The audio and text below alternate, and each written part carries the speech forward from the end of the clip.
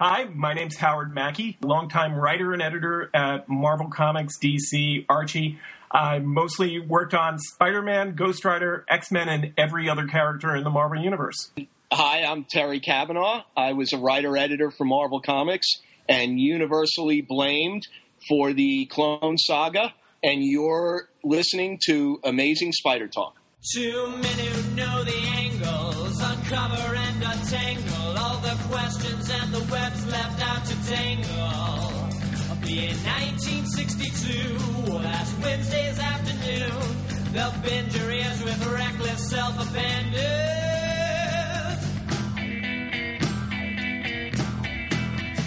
The Amazing Spider Talk, the Amazing Spider Talk.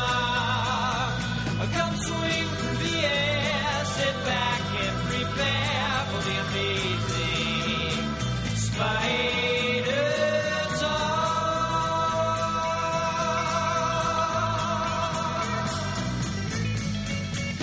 Hello and welcome to the Amazing Spider Talk. My name is Dan Gavoston and I'm the editor of SuperiorSpiderTalk.com. And I'm Mark Giannacchio, editor of the Chasing Amazing blog and an editor at SuperiorSpiderTalk.com. Yes, well, thanks everybody for joining us for this special episode of Amazing Spider Talk. We hope you enjoy this podcast and that it provides an intelligent conversation between two fans and collectors and some creators this time, as we hope to look at the Spider-Man comic universe in a bit of a bigger picture. Yeah, Dan, and for this special episode of the show, as you mentioned, it is in fact another Spider Talk and their amazing friends. And we actually have multiple friends joining us today. You're going to be hearing an interview I conducted with your help, of course, Dan, with editor and writer Terry Kavanaugh and writer Howard Mackie, the two men bearing the, should we say, dubious honor of kickstarting the infamous Clone Saga. I guess it's technically the second Clone Saga, but the Clone Saga, the one from the 90s that, I don't know, maybe caused some of us to drop the book or pick it up if you liked long, sprawling, multi-year storylines that really went nowhere. All right. Well, Mark, I'm so excited that we're featuring this interview on the show this week, especially heading into what I'm assuming is going to be considered the third Clone Saga in the Amazing Spider-Man title we're reading right now. But, I had to duck out because I was hosting family from out of town. But I did manage to sneak back in and listen to the interview as you guys were closing up. But it sounded like it was a really good time. Oh, absolutely. And just to give you guys a little bit of background, I mean, Terry Kavanaugh, he was an editor at Marvel for a number of years, and then he actually wrote some issues of Web of Spider-Man before he had a little bit of an idea. And one of the first people he took this idea to was his good friend Howard Mackie, who, Howard is actually, he wrote Spider-Man for many, many years, but he started writing for Adjectiveless Spider-Man. He also had a really famous run on Ghost Rider in the early 90s when that character kind of was huge. And Ghost Rider's coming back on Agents of S.H.I.E.L.D., so, there you go. I don't know if it's going to be Mackie's version of the character, but anyway, Howard Mackie liked the idea of the Clone Saga. He and Terry took it to Danny Fingeroth. Danny Fingeroth took it to Tom DeFalco. And by the way, Howard Mackie does a killer, Tom DeFalco. And why don't we cut to the interview and you can hear the rest of the story from there.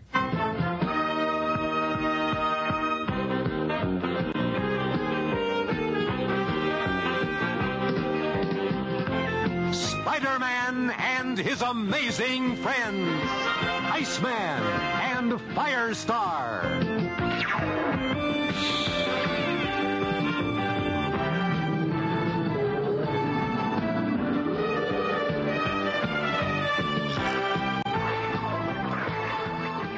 Okay, I am here with Howard Mackie and Terry Kavanaugh. This is two amazing friends for our Spider Talk and their Amazing Friends episodes. And from what I gather, you two are actually friends to boot. So it really makes this whole conversation great. If you both could just introduce each other, that'd be great. I'm Howard Mackie, and I've never actually met Terry Kavanaugh, so I have no idea what you're talking about being friends. Yeah, Howard, I have video to the contrary. That video. This is Terry Kavanaugh. We are close.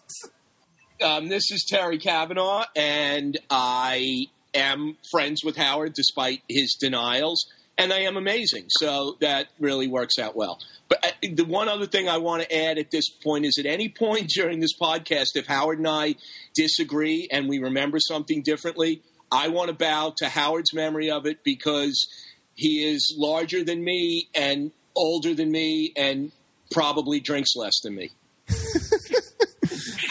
I would say 2 of the 3 of those things are correct. I will leave it to you, dear listeners, to determine which 2 of those 3. Well, of course, we wouldn't have these 2 on unless we were going to talk about none other than the great Clone Saga from the 1990s. And, we have in current Spider-Man books coming up in the next couple of months, the Clone Conspiracy, which by all kind of speculation and guesstimation looks like it's going to be a sequel to this story. Well, although this story was a sequel to what was originally done in the 1970s. But, when people talk about the Clone Saga, they're referring, of course, to the work from that the 2 you were very integral a part of in the 1990s. And, to kind of go to the origin of that, I got to start this conversation off by asking Terry about the fact that, in every interview I've ever read involving Howard, J.M. DeMatteis, Tom Lyle, you are always the one blamed for pitching the Clone Saga. Where is that coming from? And could you explain a little bit about why they all point the finger at you? And I also want to preface this by saying I actually like many elements of the Clone Saga, so this is not going to be 45 minutes of trashing the Clone Saga. So I'm warning, I'm prefacing that, and also making sure that you know that this isn't a hostile environment. But in terms of being quote blamed, Terry, what's that about? Well, first off, I'd like to say that what I actually pitched was the Clone Saga about Aunt May. And it was just an acoustics issue in the meeting room where we were. And people got it wrong, and they ran with it. And I figured, when it still seemed like a good idea, I figured, all right, I'll take the credit. I had no idea, really, the path it was going to take. No, the reality is the original Clone story by Jerry Conway is a very powerful part of my comic book experience growing up. I really enjoyed it. It said a lot of things to me about the circumstances of someone's birth, not really defining who they are and their humanity, etc. And we honestly had written ourselves into a bit of a corner with Spider-Man. He was married. He was dealing with a mortgage. He was married to the most beautiful woman in New York who was a model actress. He was dealing with a mortgage.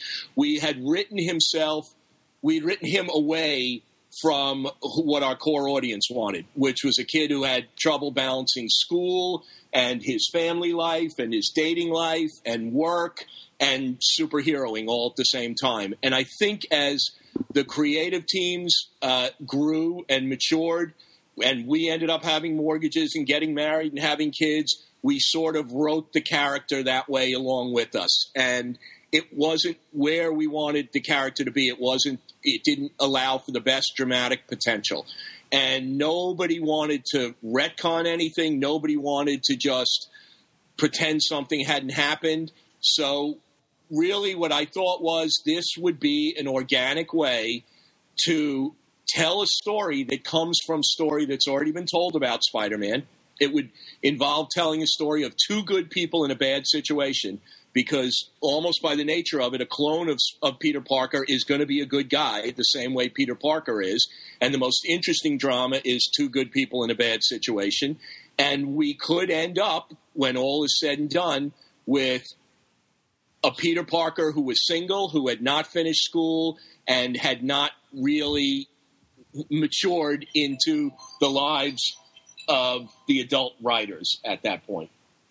And if I could just jump in for a second, I mean, part of why that was brought to the fore by Terry was that we were at a very specific time in comic book publishing. in that the collector's bubble of the 90s was already showing signs of deflation, as it were. And I think this was after the death of Superman, and probably after the Age of Apocalypse, too, if I'm not mistaken. And we were charged at the time as a collective of Spider-Man writers.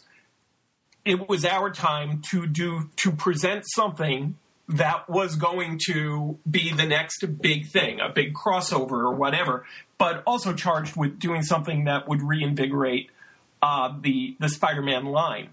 And you should take it from here, Terry, because I think I was the first person you pitched the idea to. Yes, Howard was, and Howard, I think, was pretty immediately receptive to it when he realized, again, like I said earlier, that this would be a real story about these characters. We didn't have to pretend something hadn't happened that had happened and really be disrespectful to an audience who may have liked a particular story that we were going to dismiss. That was something Howard understood pretty quickly. Wasn't necessarily the case. So Howard and I bounced it back and forth for a while. We really came up with the storyline all the way through to the end. We knew how long we wanted it to go and where it would end and the situation we would end up in, or in all the Spider titles. We did have about 5 Spider titles going at that point, so there was going to be a lot of juggling to do. I will say that Howard was receptive. That wasn't necessarily the case when I actually pitched it at the writers' meeting. People like, I remember Mark DeMatteis particularly was resistant to it, only for a moment, because he felt that the Spider books had just done a storyline where Peter's parents had come back. Now, they turned out, and correct me if I'm wrong, Howard, to be LMDs. No, that's right. I wasn't involved in that one. Yeah. Yes. Some kind of android or something, yeah. Yes. And yes, you were, Howard, because that was a very personal storyline to you. I remember that. Well, yes, because well, sure, bring my parents up. Your dead parents. My dead parents, thank you. But I just, one other interjection I want to add is that everybody refers to it as the whole, the 2.5-year Clone Saga. When this was pitched, there was no saga about it. Right. We had a 4-month outline. I mean, I actually I have the original notes from the meeting in which I believe there were 4 monthly titles, and then you're right, Terry. I think we have like one of the bigger, I can't remember what they're called anymore. Unlimited, it was like a quarterly book, yeah. Title, but we had planned it out for 3 months because, like I said, I have the notes, and it was 3 months over 4 titles, and what you and I had decided was that's a year's worth of story. Yep. And so we had it beginning, middle, and an end, leading to the resolution, and that's what we pitched, and everybody agreed to it at that time. Well, yeah, after a lot of fighting. Well, just to make sure that Mark DeMatteis isn't misrepresented here, like I said, he resisted at first because he felt we're just sort of doing a repeat of the Return of the Parents storyline, until we sort of stressed to him that, no, the difference here is this would be the real Peter Parker that's now coming back, not the clone. And the character that everybody had been reading about for 20 years would turn out to be the clone. And immediately, as soon as Mark heard that, he got on board and he realized all the great dramatic potential of that. Well, and then it became a story about brothers. Exactly. And that was a way of creating a sort of brother for Peter Parker. Now, if I remember correctly, most of the people in the room then got on board. Mm-hmm. Danny, who is the group editor of Spider-Man, Danny Fingeroth, was resistant and rightfully scared and concerned about it because it would be something huge that would get a lot of attention, and what we were talking about was upending the Spider-Man universe in general by the time this storyline was over. And he wanted to ask Tom DeFalco, who is the editor-in-chief, for his opinion and to get involved in this. And he was going to bring Tom to the writers' conference the next day and we made Danny promise to not tell Tom DeFalco ahead of time the idea, because we were afraid that Danny's sort of negative take on it would influence Tom. Well, and that was Danny's stock and trade. And I like Danny quite a bit. Just one minor correction: he was just the Spider-Man editor. I don't think we had group editors at that. Oh, you're right. That time. You're right. But Danny had this way of pitching even a story that he liked in a way that would, well, they want to do this story, and I really don't know if it's really that good or if it's going to work, but they really seem to be behind it. And we knew what he would be like. And so Terry and I in particular, and I think everybody else joined in, saying, do not do that. Let us pitch the story to him cold so that we can give, all the bits and pieces that we've been discussing during the day.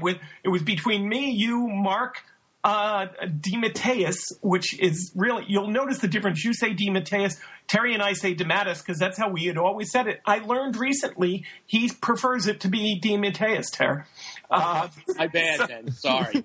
But who was the fourth writer? It might have been Tom. Oh, well, ultimately it was Tom. I don't think Tom was the writer at the time. I'm trying to somebody else was supposed to be on board and wasn't. Never. It doesn't matter. But we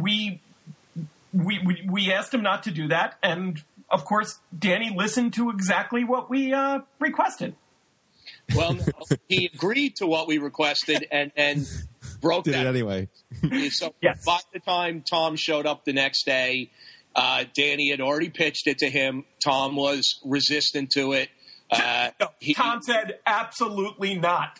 Yeah, that's right. And what he said was he immediately compared it to the year on the Dallas TV show where Bobby appeared to be dead, but then the next year he was alive in the shower, and it undid everything that happened during that year.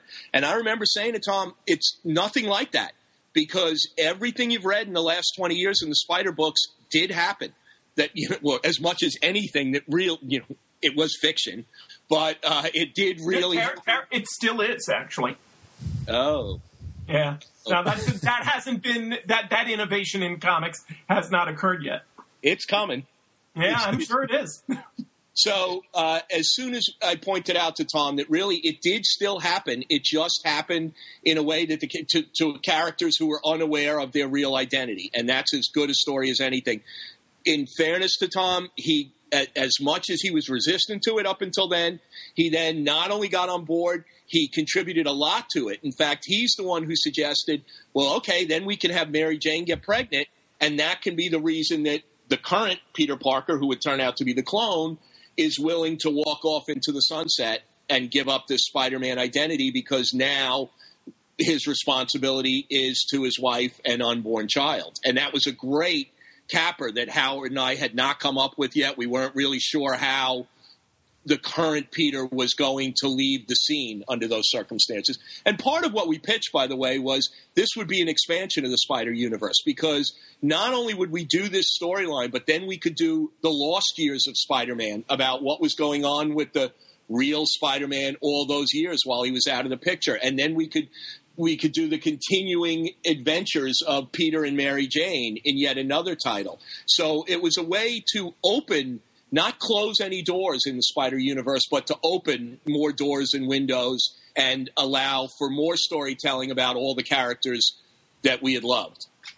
And also, I think the other thing that grabbed Tom into it was seeing the enthusiasm that we were all presenting and just like contributing. I mean, once we opened the door, it just kept going further and further. And I believe at that meeting, we used to have these meetings off-site. We didn't do them on site at Marvel. We would usually go to a conference center or a hotel. And I think we were in a hotel room, not a hotel room, but a hotel conference center. And at one point, we were all getting so psyched about what we're doing that, and there were times like we would be acting out scenes and jumping on tables, and I can get a little bit loud. I've been told by people who have very sensitive ears, apparently.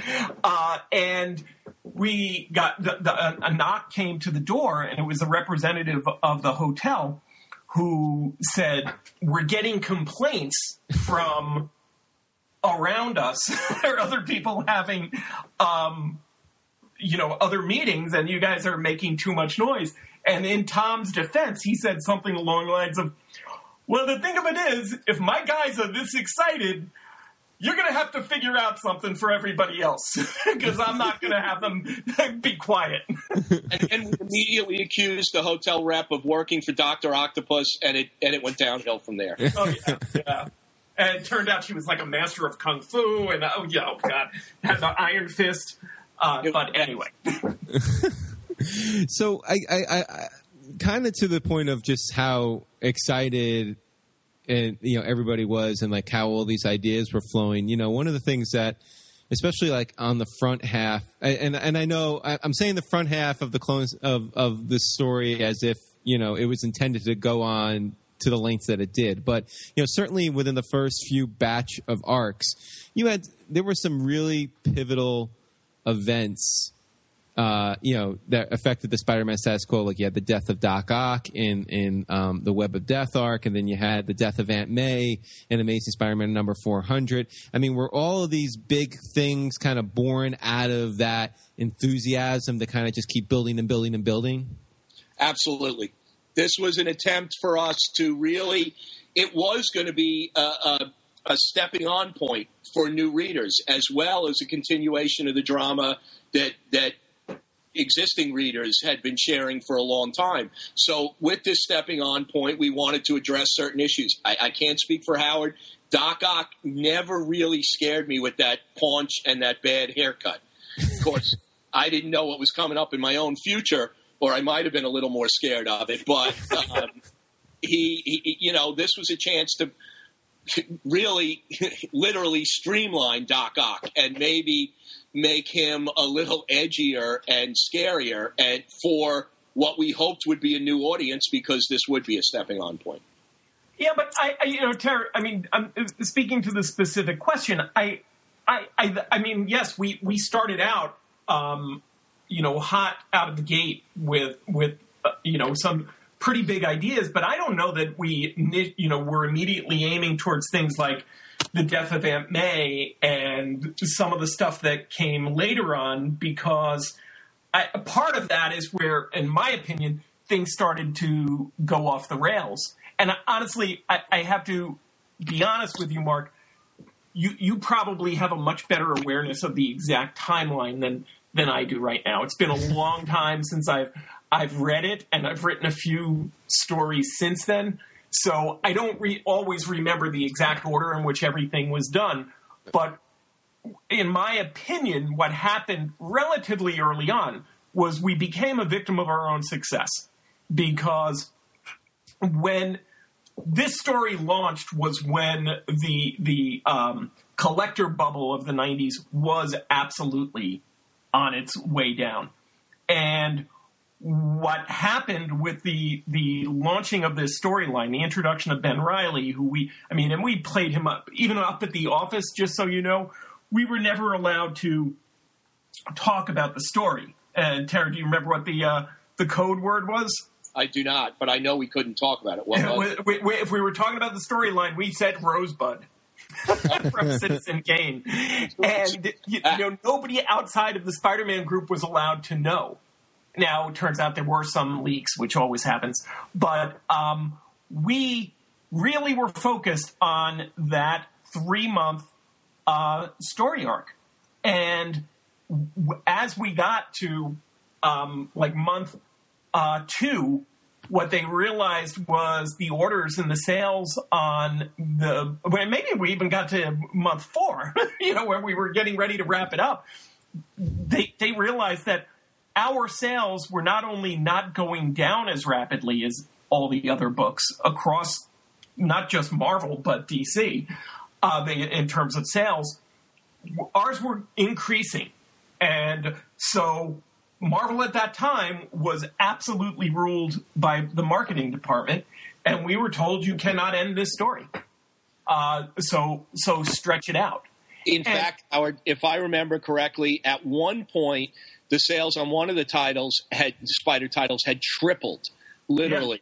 and it might have been in the first month or two. So really before, as they were doing solicitations for the first and second month, that's when we started started coming to us from the sales department and the marketing department that we couldn't end this and it had to go on longer. Nobody suspected. We all thought, they're going to make us go another 2 months with this storyline. Nobody suspected it would be another 2 years. Right. Because, and as storytellers, then it's still, even as I'm saying it's hurting my stomach and making me cringe. I mean, Terry and I, we have this discussion just in general all the time about, when you work with editors and they say, we just want you to change this one thing in a one issue of a book, as though, as a writer, you have not thought through the whole story from beginning to end, and that they then sometimes don't realize that just changing one thing on page 17 means you really should be going back to page 3 and changing all those things that led up to it. So now you take that and magnify it by 3 books over multiple months. And to me, again, that's when I think it went off the rails. And the way, I'm the one that I was there from the beginning to end. What happened was we kept having to throw things at the books, and then we had editorial changes along the lines. And then we couldn't wrap it up because we were trying to deal with a lot of dangling plot threads that would not have existed had we been allowed to just do the story the way we wanted to. Right. So anyway, I think I got off the original question. Well, I just jumped right to the end, so thanks for joining us, folks. And that's the Clone Saga.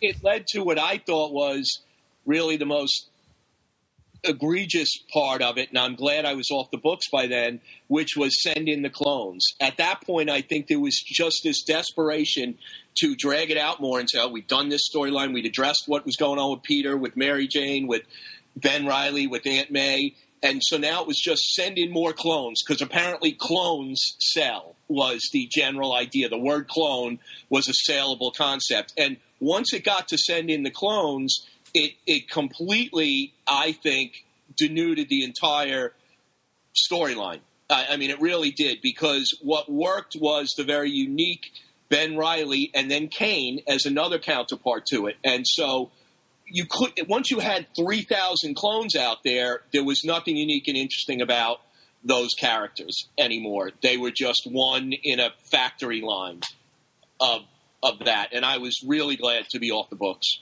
by that point. Yeah, that was probably the jumping the shark moment, there may have been several of them, but I have my least favorite issue that I wrote at one point under duress, and I don't even remember what issue it was or which book. It was the one that featured a virtual reality Spider-Man on the cover, holding 2 machine guns. I almost, when people come up to me at conventions with that one to sign, I ask them if I could please not. But it is. It's part of. It's part of where these aren't our characters. They're not our babies, and we were working under editorial guidelines at that point, which were actually marketing guidelines. So, Terry, you mentioned earlier Kane as one of the clones, and it's interesting to me because I think out of everything that has come out of this storyline, Kane really might be the most positive part of the legacy. He's all over the place now. He even had his own book a couple of years ago. So I'm curious from your ends. I know. From other interviews that you two both really like the character a lot. How early was he kind of part of the process? Was Kane from the get-go going to be a factor, or was this something that kind of was born out of some other ideas that were being pitched around during the beginning? Well, correct me if I'm wrong, Howard, but I don't think Kane came up at all during that writers' conference. I remember Howard and I specifically created that character, and we wanted – I never considered the Jackal much of a physical threat. So we really sort of needed a physically threatening villain as part of the mix. But again, bad guy versus good guy is been there, done that, and that's not the most interesting drama you could do. If Kane was going to be a clone, the first cloned version of Peter Parker, he was going to be a good guy underneath all that. So that was going to be interesting to write. But if he was a guy who was even a good guy driven by pain, is going to act out and not act out in the most heroic manner. And Howard and I just had occasion to discuss this recently. And the way I remember thinking about it was, if Ben Reilly and Kane were both clones of Peter Parker, and they both thought of themselves in some way as some monstrous human version of Peter Parker, it was as if Ben Reilly had focused on the human part of monstrous human, whereas Kane, because of the circumstances of his pain, had focused on the monstrous part of it. And yet they were really all brothers under the skin, which was going to make for great drama from the get-go. But my memory is Howard and I solely came up with that character. That was not in the group at that. Absolutely. I mean, this was in the day. Terry and I were younger then, or at least I was younger then. And Terry, I mean, back then, both of us used to work until the wee hours of the morning. Terry, and frequently what would happen is you'd need a break. And so I knew one of the few people I could call at 2 or 3 o'clock in the morning and know that they were going to be awake was Terry. And so I would do that. And I have all of the phone bills to prove it because I was not living in New York City at the time. And so these were late night conversations of two Spider-Man writers who just were kicking around ideas. And I couldn't say between Terry and I who initiated it because that isn't how we worked. It was born out of a conversation, and then soon as it happened, we both started to contribute to that. Boy, I'm thinking about that, Terry. That's pretty cool because I don't actually like collaborating with people, and and I think it was because of our friendship. We were able to do it. It was all born out of conversations, and Terry and I tend to have a lot of similar interests and things like that. So frequently, I mean, we have a third friend who I will not mention, but there are times that's gotten us in trouble because we'll sometimes start a conversation with one guy and then finish it with another, assuming that the third person is caught up on things because we're just that close. So anyway, so that's how I remember Kane coming back and going back and forth. And it was the brother aspect of it. Yes. Of, two people, these three people who were the same genetic makeup. How do their life circumstances impact them differently? And it raises the bigger question of nature versus nurture as well.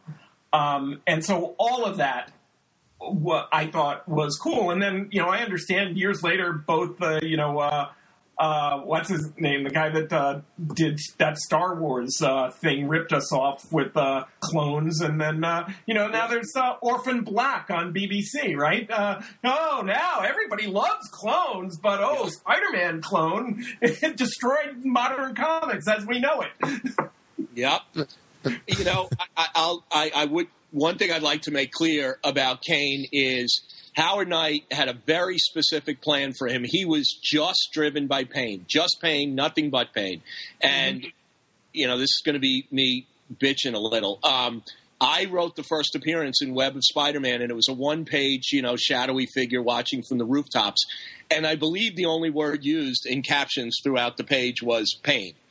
Feeling pain, pain hurts, hate pain, not good, anti-pain. You know, that's really what it was. As Howard, he got that from a creative writing teacher in college. It was really good. And then, because you mentioned the collaboration thing, Howard. I love collaborating because it allows me to steal ideas from other people very easily. Oh, that's a good point. Yeah. You know, I just like to steal ideas from other people and then not give them credit. Yeah. And if you haven't talked to them, it's easier to get away with it. Exactly. Deniability, Tara. It's all about deniability. So I wrote that first appearance that way, that page, and then Howard was writing the second appearance, which was meant to follow up on that. I had sent him my scripted version of that page, and I remember very clearly getting a call from Howard a couple of weeks later after he'd then scripted the second appearance of Kane, following up on that, and he was mad at me, and he called me up yelling. He's like, we agreed that your first appearance was just a shadow. You weren't going to name the character. It was going to be a shadowy figure, and we were going to build mystery because I did the second part of it, and it still was building mystery, and he was an unnamed character, and you went and you blew everything. You put it all on that first page, everything we had ever planned for Kane. And I'm like, I don't know what you're talking about, Howard. And he faxed me. The editorial office had sent him a copy of the black and white finished version of my issue, which had not come out yet, and they had sent it to him, and they had rewritten that entire first page of Kane to literally say everything that the whole story we were going to tell over 4 months. You know, Kane was the first failed clone created by the Jackal, and he lives off of pain, and he's driven by pain, and then it was just an entire explanation of everything about him, so there was nothing left for Howard to do in the next appearance. And Howard was very mad at me. I had never seen that, so I didn't know they had rewritten all of that. They had sent it to Howard and not sent it to me, most likely intentionally, because they had rewritten it completely. Right. Instead of just a little tweak here or there. So that was a bit of a problem in that Howard and I could spend all these hours late at night coming up with how we wanted to tell this story. But as Howard said, when you don't own the characters, editors have a right to do what they want at that stage. And they did, and it made it hard, especially since the editor for me on that book was not Howard's editor. Danny was the overarching editor, but I had one editor in charge of Web of Spider-Man. Howard had a different editor. Maybe you worked directly for Danny on Amazing Spider-Man. Yeah. So it was difficult. You know, it wasn't like we could then communicate to the shared editor that this is how we're planning on bringing out the story of Kane. We really couldn't do that. So the editor on my title decided I'm putting it all out there on the first page that the character appears on. And then it messed up. I don't know, Howard, if you had a chance to rewrite your version of the second appearance of Kane. I'm not sure you had that chance. I don't know. I don't know if I did or not. But I just would like to go back to my calling Terry up and yelling at him. And you can imagine how terrifying I could be. You yelled at me. I think I cried. Well, yeah, but you cry, all the time. Well, I'm about to cry now, so stop it. Oh, get over it.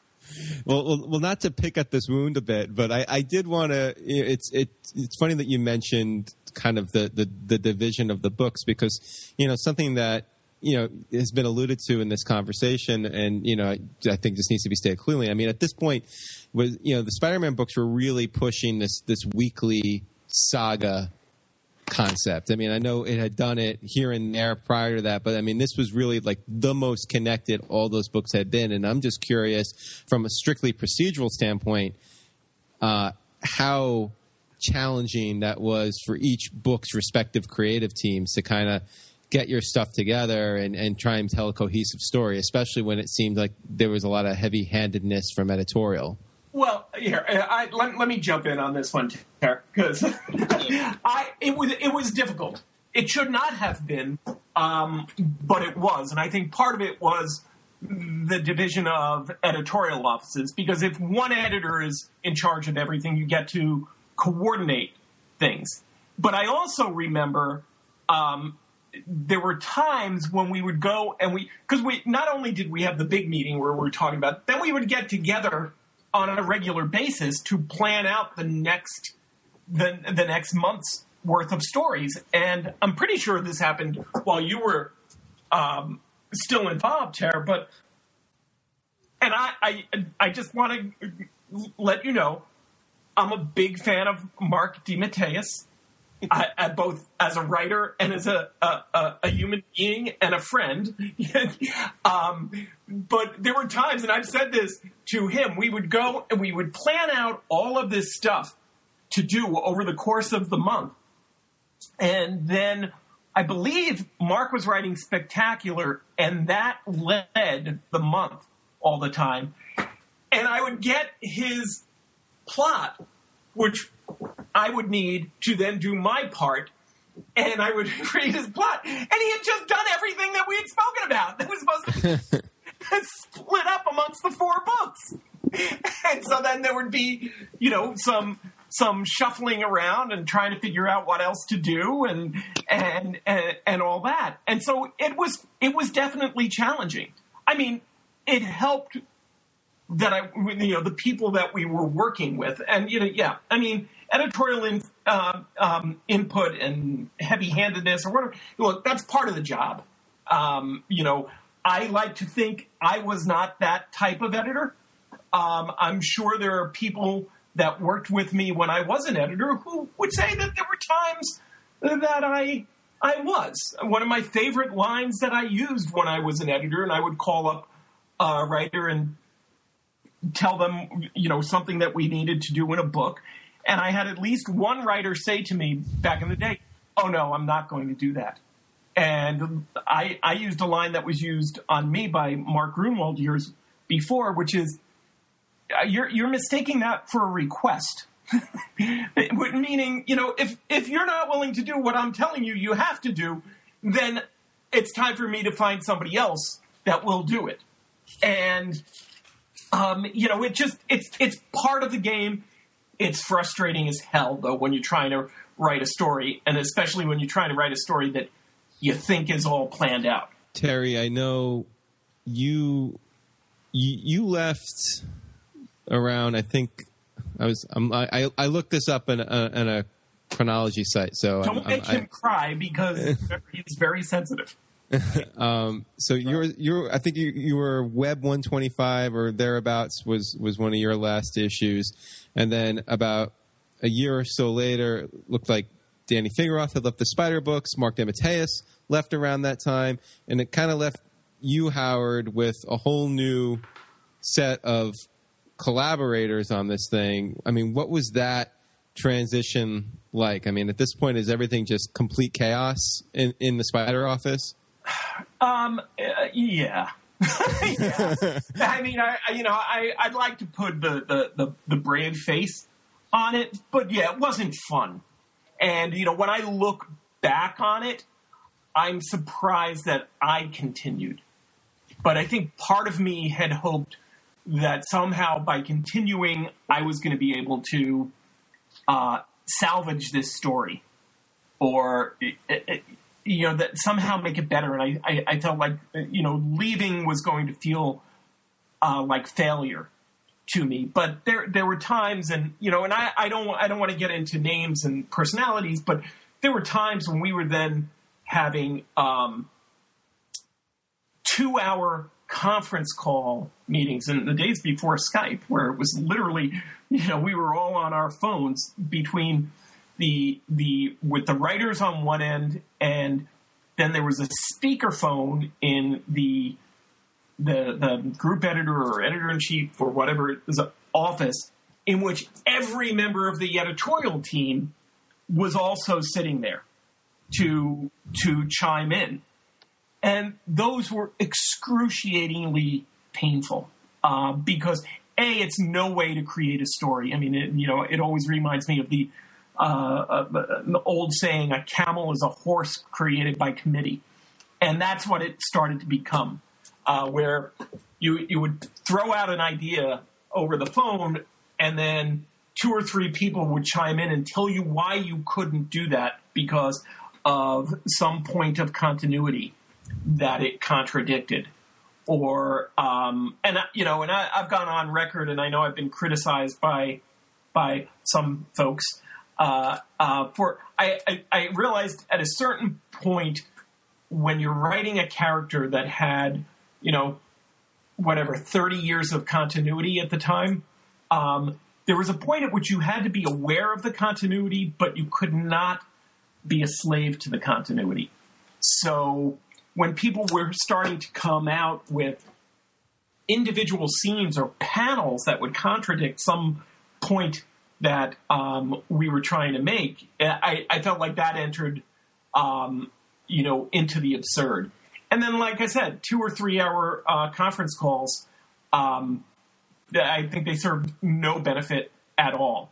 I mean, I think if it was today, it would all be nonstop meetings and nonstop emails. We weren't.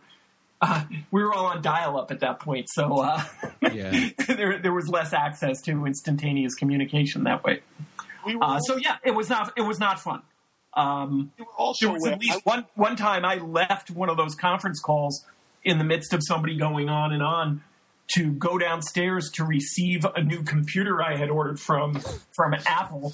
I signed for it. I brought it back up. I listened in the phone. They were still talking. And I just said, oh, yeah, okay, good. And I put the phone back down on my desk. I took the computer out of the box. And the wonder of, Apple computers is how easy they are to set up. So I took it out of the box. I put it on my desk. I plugged it in. I got myself up and running. And I kept checking in on the phone. And then at least one other time, I was so disgusted by the length of what was going on that I left the phone conversation to go to, so I was on my office line. I went to my home line and I dialed one of the other writers who I knew had call waiting.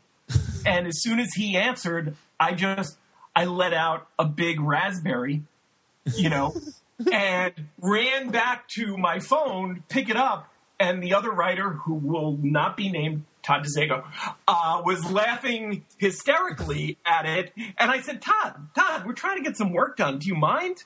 Could we listen what's being said right now? And so you made the best of those situations you could. But we were I don't want to say we were spinning around a drain at that point, but it felt like it.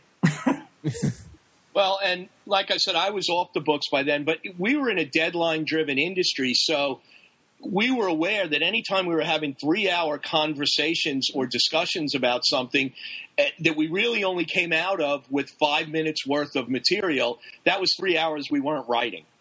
And, we were getting behind schedule.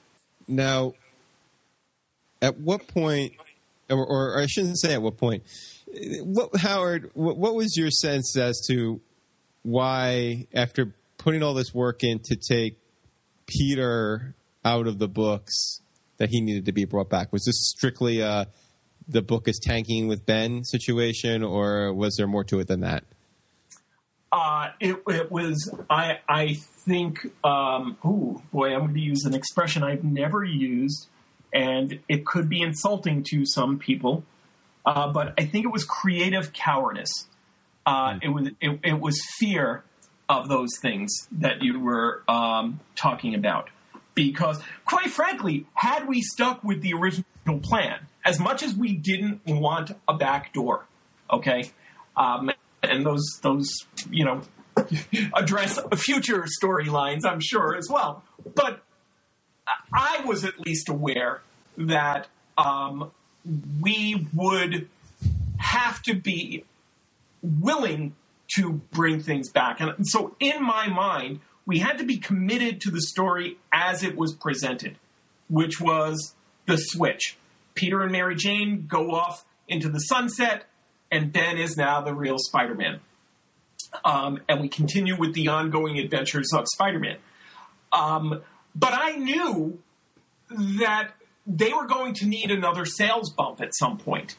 And my feeling at the time was, so let's have that story. We're giving you your built-in sales bump or bumps with multiple projects. And had we done the 3 months, and maybe if we stretched it out to 6 months to get, more, to milk that cow a little bit more, the sales that were going on then. And then just do the continuing adventures of Ben Reilly, who is now Peter Parker Spider-Man. And then in 6 months, we could have done a limited series about that could have gone to a regular series about the adventures of Peter and Mary Jane. And what does Peter do? How do you go from being a superhero to not?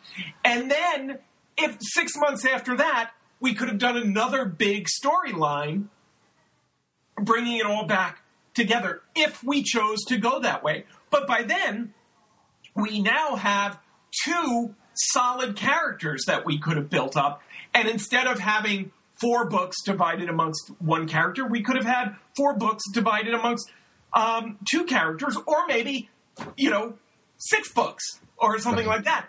But I think there was a time at which they were genuinely afraid to change things. And when I look at what happened many years later, with some of the stuff that happened long after both Terry and I were gone from Marvel, I think there was less of a concern. I mean, when you do a Mephisto story and you do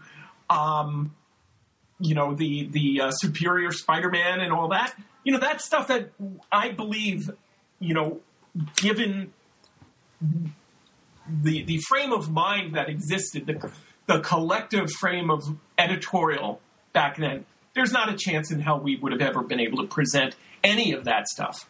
Certainly, we had a hard enough time with the Clone story, which was, the genius of the Clone story. I will give Terry credit on that, is that it was born out of continuity, and when he first pitched it to me, I was saying, I don't know, I don't remember the story that well and all that. And, in the course of us talking about it, I think I pulled out an issue and I started flipping through and I looked at it.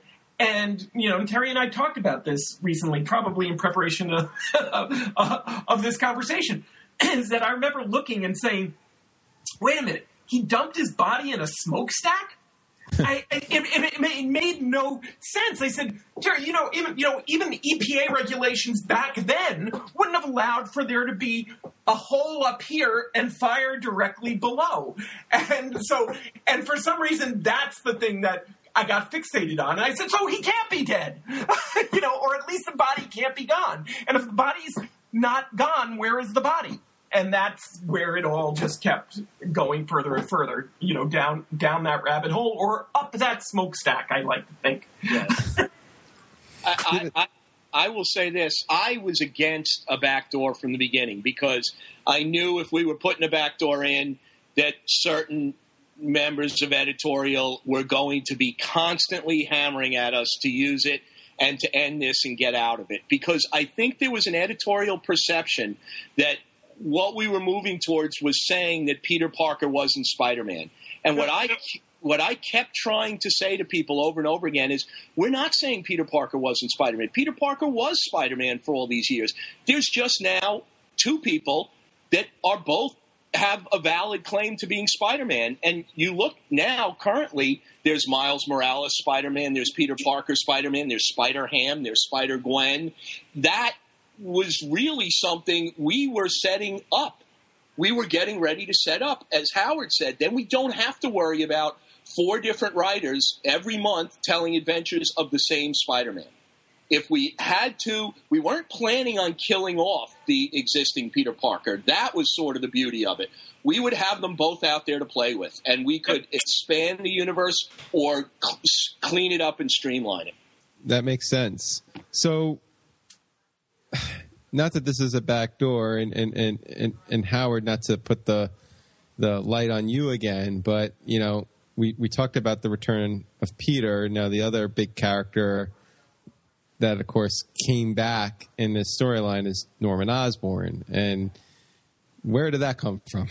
Was that an editorial mandate, or was this about, like you said earlier? It was an editorial mandate. Yes. Okay, I'll stop. You take it from here.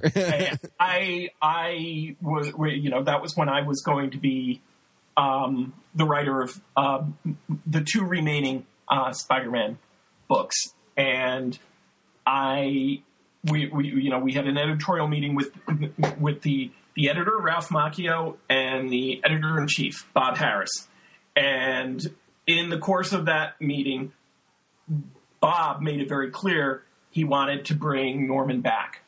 And I probably did an equivalent of the thing that I said, the writer had done with me, which was I said no. And it was made very clear right out of the gate that was not an option. I said, if we're going to undo a death, I would prefer, and what you really want is an Osborn and you want a Goblin, let's, bring Harry back. And they said, no, it's going to be Norman. And I really, really didn't like the idea because, look, we have all come to accept to a certain degree that death in a comic book universe is temporary at best. But I felt like there are very few deaths that should have counted, especially then. And I know everything is off the table now, but, from Bucky and Captain America, who I know came back to be Winter Soldier. But in Spider-Man, I felt, we had Uncle Ben, Gwen Stacy, and Norman Osborn. And those deaths really mattered. I mean, though, as a reader of comics at the time, those are the issues that grabbed me. And, the image of Norman being impaled by the Goblin glider was very visceral. And so I went into it not really wanting to do it at all. And it was directed by editorial. So do you want to ask your next question? Well, what amazes, I actually recently spoke with someone else about this topic who was involved with New Avengers and Thunderbolts and everything using Osborn, and they kind of again expressed regret that this story happened. But in the same vein as what I want to ask you about, I felt that the Return of the Goblin story, you certainly made the best of a bad situation. So I mean, like once you knew that there was no way out, how did you go about doing that? Because I think to me it's a highlight of this whole storyline, not just because it's the end, but I think it's a really well done story. So well, thank you.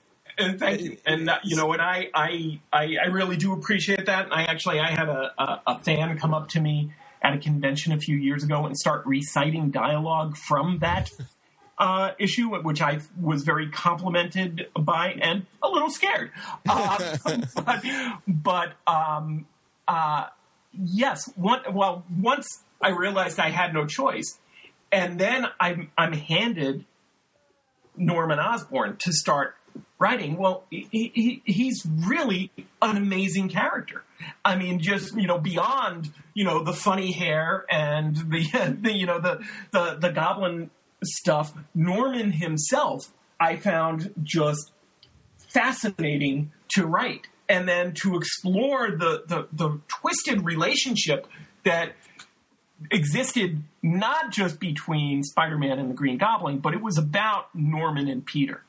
And so, yeah, I mean, I went from hating having to bring him back, and still, quite frankly, still hating that I was being part of undoing what was this key, a keystone in the Spider-Man mythos, to absolutely loving that as a writer I was getting to play with just a phenomenal character. So, yeah, ultimately, I'm really pleased that I was forced to do it. So now to kind of open the floor back to both of you again. You're off the hot seat, Howard. Oh, thanks. Because my AC is not working in this room, and I was a little sweaty. So now, I mean, we're talking 20 years later, and you certainly have heard the jokes and the jabs and whatnot, but at the same token, about this Clone Saga. I know, right? What are we talking about? But at the same token, we're 20 years later. We're still talking about this story. We're doing sequels to it in modern comics. Like I mentioned earlier, Kane had his own series. The Jackal has been back other times. You have fans that are like dying for Ben Reilly to return. So, I mean, in retrospect, is this story, do you feel, is it unfairly maligned? I mean, why does there seem to be this polarization about it? And what do you think what do you owe to the fact that I feel more recently there's been a softening on it in terms of what people think about it? I can address that a little. I think now what we have is the generation that's speaking about comics is the generation that grew up reading those stories. And the same way I was impacted, and then Howard as well, by the original clone story that Jerry Conway had done, that's what you're having now. And I think in a lot of cases, the first comic book stories that people are exposed to are the most powerful for them. And we have a generation that's now getting a voice in this industry that experienced that and really enjoyed it. And I do believe it was a good, solid story where the execution was dragged out too long. So conceptually, the high concept was strong and good, so it deserved to have a positive impact on some people. I understand the jokes because I was making them myself at that point, and I'm sure Howard was as well. I still don't know what you guys are talking about, jokes. Okay, Howard, it's all right. I'll tell you later. So that's what I think it was. I think it was a good story. It was powerful. People saw exactly the story we were trying to tell, which is two brothers under the skin in a bad situation. They reacted to that. They liked that. Then they got a little annoyed at the execution, as did everybody involved with it as well. So that's what they were making fun of. But I don't think anybody ever was making fun of the idea of Spider-Man facing his own clone in an identity quest for who deserves the life that who earned that life most. I don't think anybody ever thought that was funny or jokeable. It was the execution and the length of it. I hope. Yeah, I have to be honest with you. I smile a little bit every time a positive article is written about the Clone Saga. I smile a lot when I'm at a convention and I get, adult readers coming up to me with an issue of the Clone Saga and says, this is the first comic book I ever read, and it got me into reading comics. I smirk when I look at, various websites will do their top 10 lists, and not only does the Clone Saga not make it to the top of some of the worst stories, even Spider-Man story arcs, but that, it frequently will make it to, much more positive lists. And, they're keeping the characters around that we created, and they're keeping the concepts around that we created. And I totally agree with Terry that, I sometimes wish, and Tom DeFalco and I, we did a revisiting the Clone Saga story several years ago with, he and I co-wrote.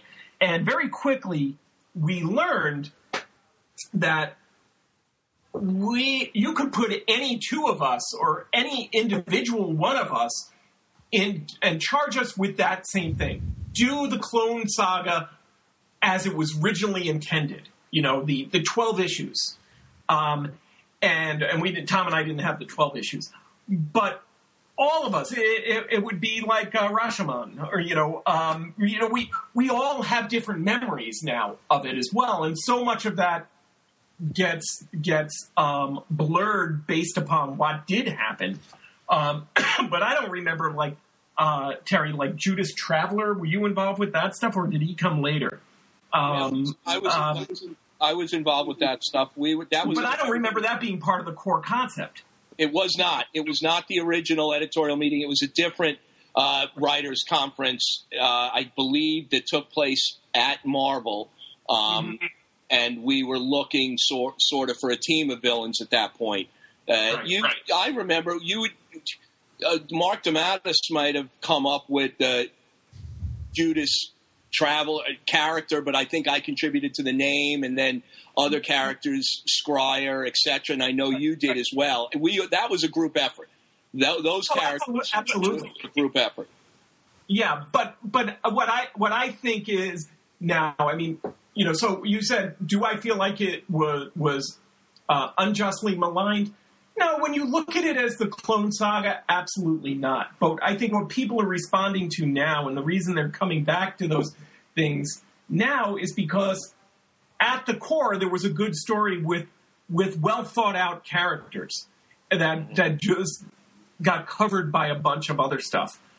So, so yeah, you know what? I kind of like it. I'm hoping that they I heard there's some talk about them doing a Clone Saga omnibus in one of those big, I can't believe anybody buys and can read this thing kind of book. Oh, well, great. Look, now I have a 40-pound book to try to read. I don't know about you, Terry, but that's why I like a Kindle. I'm getting a little old. I can't hold books that are that heavy. But I hope they do publish that, and that they print and sell many hundreds of thousands of copies of that, because I would certainly I will not refuse the incentive check.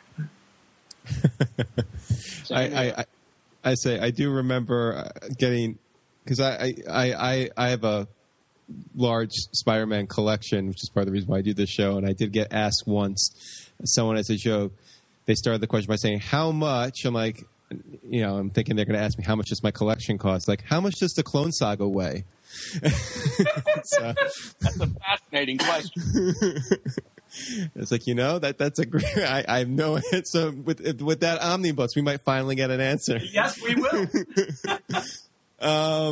No, this has been a lot of fun, guys. I really appreciate it. Just to kind of put a cap on this, I'm going to ask what we ask all of our creative guests that we've had on this show. For each of you, what does it mean to have been a Spider-Man creator? For me, it was a dream come true. Working at Marvel was a dream come true. I think for everybody there, we were living our dream. We were having great fun. We were creating. We were working in a world that brought us such joy. And when we were growing up, and even as adults, and I know how sort of corny and cliche this sounds, but I was always aware of how I was getting a chance to do that in return. That the fun and joy I got from comic books when I was a little kid, I was now doing for little kids out there. And I was aware of that all the time, and that was probably the best part about it. And having fun and getting paid to write comics, and getting free comics, by the way. We got our comics free. That was huge. Terry's right. I mean, I think we were very fortunate in the time that we came into Marvel Comics, both as editors and then transitioning into writers. It was still, it was a big business, but it was a lot of fun. I mean, all the stuff you see about the internet companies like Google and Facebook and the offices and all that. And we didn't have access to that kind of stuff in terms of having ball pits and volleyball courts and all that. But there was an element of fun that existed in everything that we did. The guys upstairs forgave a lot of us, because Marvel was separated onto 2 floors at that time, and the 10th floor was where editorial and the creatives were, and the 11th floor were the suits were. And the suits really kind of they winced at some of the stuff we did, but they forgave us because they weren't paying us any overtime, and we never didn't stay until a project was done. We also came in late, which was part of the other perk. But so, to have gotten an opportunity. And I grew up in Brooklyn, and in the winter, I have these memories of sitting around my friend Johnny Alberico's dining room table, and we had a collection of Spider-Man comics. And he and I and a group of our friends, and we all just sat there and we were basically copying Spider-Man. And it was, it was a lot of it, it blew my mind years later because, I'm drawing this stuff and I didn't actually pay attention to creators' names at that time. I didn't look at credits. I followed the characters. But some names stuck. And so I walked in the door, and the first day I worked at Marvel, I got to meet and talk to John Romita Sr. Mm-hmm. And it was like this light bulb moment of, oh my God, dude, this is the guy that I was copying, back, 15 years ago. And it was amazing. And I was aware of the fun I was having. Even, the late nights of working and all of that. I'm sitting there, and because I remember calling people up, and I probably called Terry up, and I know I called Mark DeMatteis up at least once, finishing a story and realizing that there was nobody for me to call in the office and picking up the phone. So call a fellow writer and just say, do you ever just love doing what we do for a living? And the answer was always, yeah, and it really, that's what it was like. And yeah, so look, I contributed, some to the Spider-Man mythos, and some of it is living on, hey, that's kind of cool. Yep. So, now, yeah. Do either of you have anything you want to plug? Websites, social media, projects, anything? Feel free. I've launched a startup company called My Bean Jar, and we deliver targeted digital coupons as rewards for achievements in digital games and other content. We have an app out there and a website, mybeanjar.com. You sign up, you play some of the games, you win free stuff. And most importantly, what I'd like to mention is we've done a joint project with the Comic Book Legal Defense Fund, the nonprofit Comic Book Legal Defense Fund, and it's a game called Angry Babies. It's a sliding tile puzzle game. It can be accessed through the My Bean Jar website or the My Bean Jar app. And we've gotten a number of comic book artists, Walt Simonson, Steve Lytle, Tom Morgan, Tom Palmer, Ian Churchill, Mike Diodato. They've all donated pieces, Angry Baby versions of their characters that can be purchased in the game for 99 cents, all of which goes directly to the nonprofit Comic Book Legal Defense Fund. And I'd love for people to discover that, play the game and have fun at least, maybe buy a few of those puzzles, and then it also comes along, once you buy the puzzle, you'll get a link to a download that you can print out as a poster of that puzzle. And that money, like I said, goes to the Comic Book Legal Defense Fund. And while they're there, I'd love if they sign up for My Bean Jar and start winning free stuff and lots of other content. Awesome. Howard? I'm current. I wish we were talking a month or two from now, because I could very specifically plug several of the projects I'm working on. I've currently rediscovered my comic book writing abilities, and I'm working on a number of projects. Several of them are creator-owned projects. One of them is a contract I just signed with a major publisher, which I cannot reveal right now because until it's announced officially. But what I would ask is, I'm going to be doing something with, I'm collaborating on a creator-owned project with my former Spider-Man collaborator, Tom Lyle. He and I have a creator-owned project that we have a couple of publishers interested in taking a look at. But I had asked that everybody follow me on Facebook, Howard Mackie Writer. I have a very specific page that is my writer page where I'll be announcing upcoming projects. I have another page, but it's like pictures of the dinners that I ate, and fuzzy kittens and some fuzzy kittens that I've eaten. They're very tasty if you cook them just right. They taste just like chicken. But Howard Mackie Writer, and I'm going to be making announcements in the upcoming months on several projects. Excellent. Well, Howard, Terry, thank you both so much for coming on the show. We really do appreciate it, and I'm sure our listeners are going to see a lot of what you guys put forward in the coming months in the current books of Spider-Man. So I think that alone is something really, really special that we're, like I said, it's been 20 years, it's more than 20 years now, but we're still talking about it. It's still being referenced, and it's been a treat to have you guys talk about it again. I appreciate it. Wow, it's been more than 20 years? Terry's old. Oh, man. Well, it was a pleasure, Mark. Yes, thank you very much, Mark. Thanks for having us.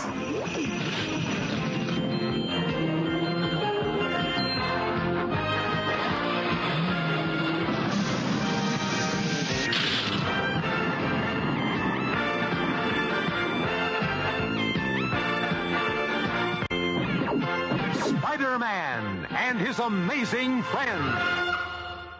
Well, Mark, that was a hell of an interview. I'm glad that I was able to listen to it. Those two guys are hilarious. Yeah, they're hilarious, and you can tell that, even after all these years, they're still really good friends. I kind of like that, when creators who've worked together, I guess as a reader, I kind of hope that these people get along with each other and actually like each other. I'm sometimes a little disappointed when we talk to two people who work together and like, oh, this is the first time I've actually ever met you. Which they made fun of in this interview. Yeah. I think the fact that they are so tight and still tight years later, it definitely came across in the interview. And, who knows? Maybe there's more Spider-Man and Terry and Howard yet. Maybe there'll be a fourth Clone Saga or a fifth one.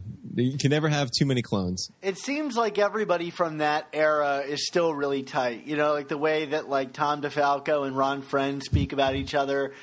Or maybe just everybody involved with Tom DeFalco is still really close.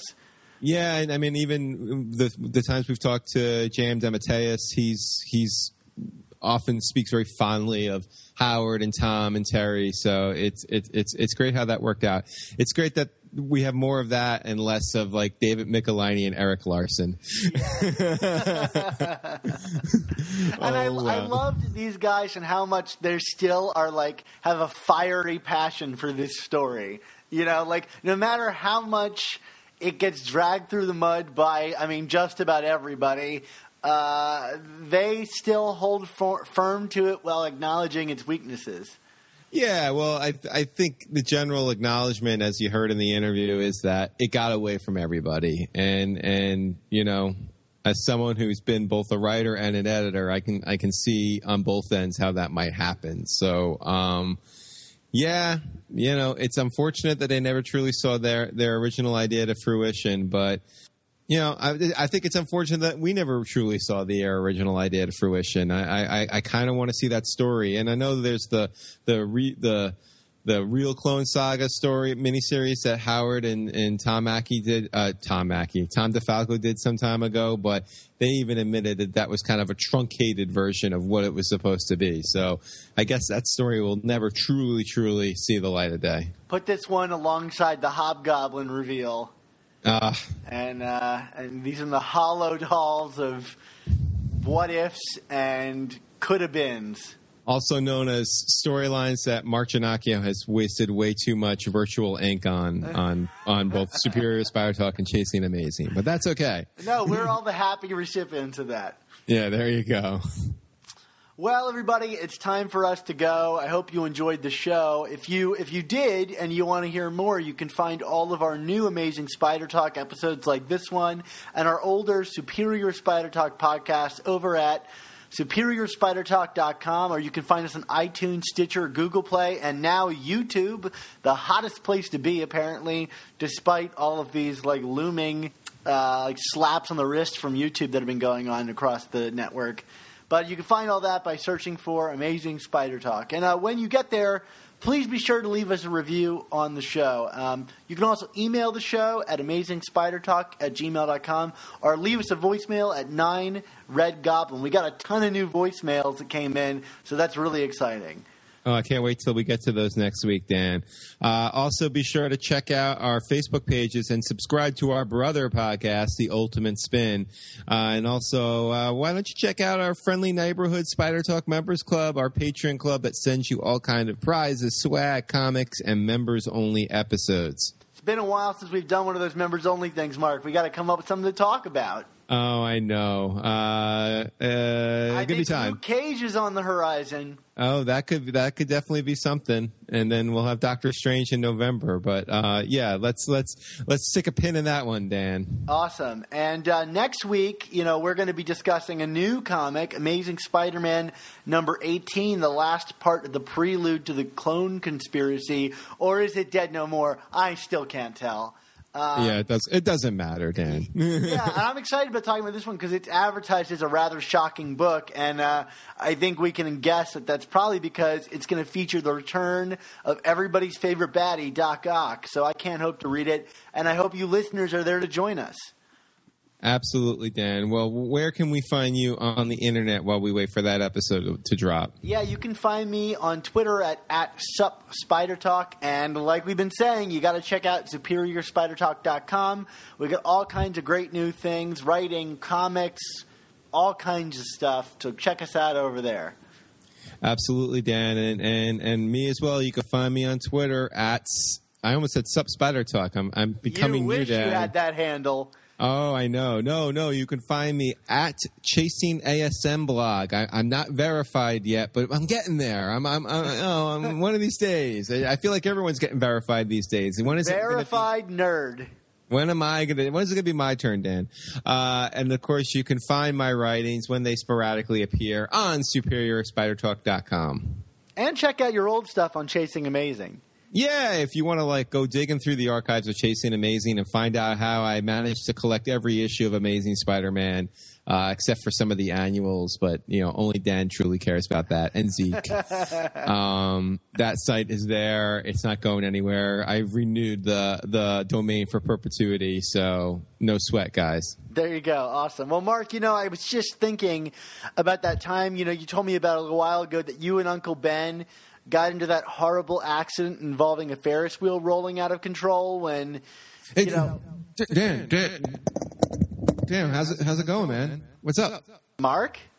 What are you doing here in L.A.? I thought you were in New York. How'd you get over here so quickly? We're just talking on the phone. Dan, what are you talking about? I'm in New York right now. Well, then who is this in my computer room?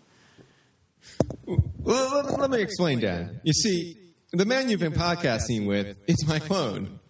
Back around, say, episode 30 of Superior Spider Talk, I believe that was Jerry Conway's last Superior Spider Talk, I was knocked unconscious and I found myself out back of a pizza joint with no clue of who I was or where I came from. If it wasn't for the kindness of the owner, Papa Jonah, I don't know if I ever have managed to make something out of myself. Well, why have you waited so long to resurface? Why have you come to me now? I thought I'd help you out. Certainly it'd be much easier to talk about Spider-Man comics with both of us in L.A. Though I've missed everything that happened from issue 27 to Superior Spider-Man on. I'm guessing that the book has been as excellent or so as those first 27 issues were. Dan Slott, man. He's got to be on the best creative run ever? I mean, Lee Ditko, look out. Mark, real Mark, I don't know how to break this to you. Let me just close this up, and we can solve this at another time. I don't want to get involved between you two guys, but everybody at home, remember, with great podcasts must also come amazing Spider Talk. Don't miss the next installment.